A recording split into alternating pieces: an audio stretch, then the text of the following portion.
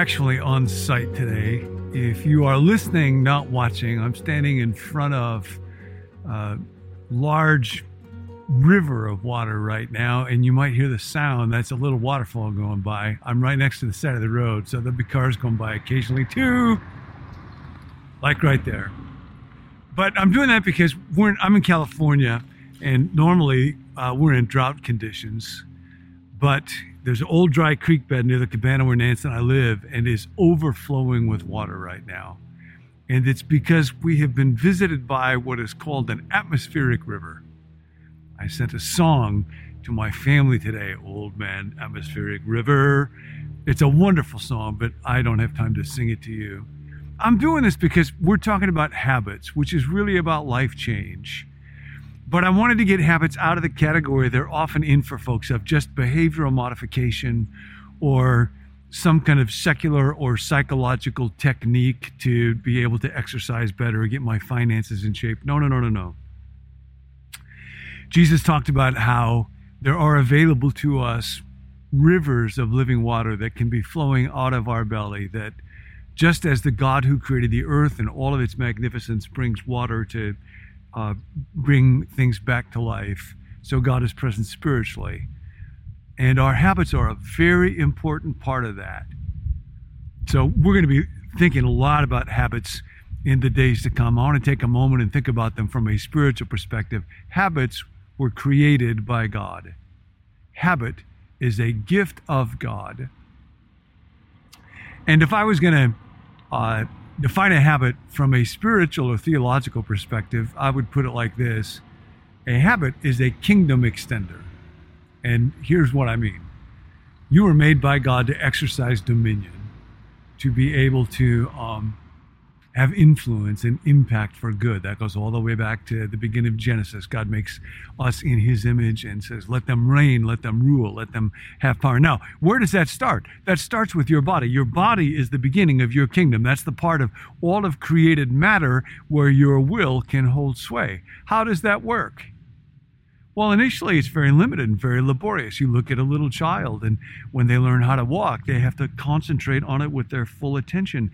But then over time, their body learns how to walk on its own. We outsource the task of walking to our body as a habit. And we do that with driving, and we do that with talking, and we do that with dressing ourselves. So that habits are always about freedom, and they're always about power. Anytime somebody's going to lead an organization, the way that you lead is you delegate. You have more and more people who come under your sphere of influence, and you delegate to them the authority, the power, the ability to do things under your overall sway. Well, the place where that starts is our body. Habits are the way that we delegate powers to our body to enable us to think and do increasingly complex and wonderful and fruitful and good things. Thank God for habits. They're his great gift. But precisely because they're so powerful, they can be extremely destructive when they go south, when they become negative. And of course, what has happened to us is sin has gotten into our habits. Now, this is precisely what the Apostle Paul is writing about when he writes in Romans, the 7th chapter, starting verse 22, for in my inner being, as I think about this, that part of me that's unseen, I delight in God's law and what is good, in being a person of integrity and love and so. But I see another law at work in the members of my body, waging war against the law of my mind and making me a prisoner of the law of sin at work within my members.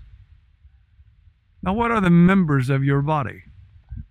Well, that's just the parts of your body. That's your eyes and your tongue and your hands. And the problem is that in the habits that we outsource to our eyes, what do I see when I look at people? Sin has gotten into that. So I see people according to the flesh. Some are attractive and I want to be nice to them, and others look uninteresting or dull. And my tongue is ready to gossip. It's ready to self-promote. It's ready to deceive. My feet are ready to run away from trouble instead of courageously facing it. My hands are ready to type emails that are filled with self-promotion or cruelty or sarcasm. And that's exactly, the Bible understands God understands because God created them. Jesus is the master of habit. And so when we look at change, this very deeply involves coming to grips with habit. This is just fascinating. I wanted to read this for you. This is from a neuro researcher, Christiane Northrup, who writes, not only do our physical organs control receptor sites for neurochemicals of thought and emotion, our organs and immune systems can themselves manufacture these same chemicals. What this means is our entire body feels and expresses emotion. All parts of us think and feel. The mind is located throughout the body. The mind is located throughout the body. And so what needs to happen if we are going to be spiritually transformed is we need to change at the level of our habits. I'll quote one more person, Dallas Willard, in his book, The Divine Conspiracy, quite famously has a long section on what he calls a curriculum for Christ-likeness. He says, that process of transformation, that curriculum will always have two parts. One is to enthrall the mind and heart with love for God, how good God is and how much God loves me. But then the second objective, he says, is to remove our automatic responses against the kingdom of God, to free us from domination or enslavement to the old habitual patterns of thought, feeling, and action. These are the automatic patterns of response that have been grounded into the embodied self during its long life outside of the kingdom among us. They make up the sin that is in my members, which, hey guys, which as Paul so brilliantly understood, brings it about that wishing to do the good is mine, but not the doing of it. Very little of our being lies under the direction of our conscious mind. The training that leads to doing what we hear from Jesus must therefore involve first the purposeful disruption of our automatic thoughts, feelings, and actions by doing different things with our body. And then through various intentional practices, we place the body before God in such a way that the whole self is retrained away from habits of the old kingdom. In other words, spiritual formation is habit formation. So now today, I want to give you one habit. And it is incredibly easy. It's a modification of a habit talked about by B.J. Fogg in his book, Tiny Habits. You can do this. We will learn as we work on habits that one of the biggest problems is if we try to change too much too fast. Grandiosity does not serve us. The desire for instant gratification, instant change doesn't help us. We have to be humble. One little habit at a time. And so this one involves the very first thing you do when you get up in the morning. And what I want you to do, as long as we're doing this series together, when you first wake up, you got to wake up anyhow. When your feet hit the ground, pause and say, "This is the day the Lord has made. I will rejoice and be glad in it." And then smile. And then take 2 or 3 seconds of pause to reflect on that statement. Because simply trying to program our minds is of no use if the thoughts are just hype, if they are not true, if they're not embedded in reality. So when you wake up tomorrow morning and then the next morning, you can say it right now. This is the day the Lord has made. Now, this is true. I didn't make this day. You didn't make this day. It came from somewhere. It is His day. It is His gift to me. I'm alive today. I will rejoice and be glad in this day. That is a good thought to start the day with. That invites God. That sets my intention. And you can do this. And then that's one little habit under your belt. It's very small, takes 5 seconds. And I'll give you one modification for it. It may be that you're going through a horrendous time. Part of why I have needed to add so many habits to my life over the last couple of years is so much of other infrastructure has been really difficult, or circumstances have. So if you're facing a day and there's great suffering, and I know for some of you there is, then you can add this word. This is the day that the Lord has made.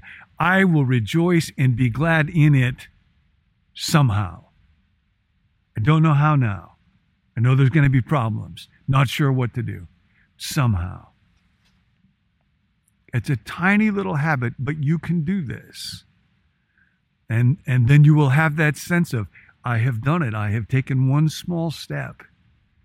And the encouragement of having a habit work, get embedded, is fundamentally important to what we're going to be doing. So, that's it for today. God is the giver of habits. Habits are the process of delegating to our bodies the task of life so that we can exercise dominion. Habits are kingdom extenders. Habits are great blessings. Habits are also huge problems when sin gets into them.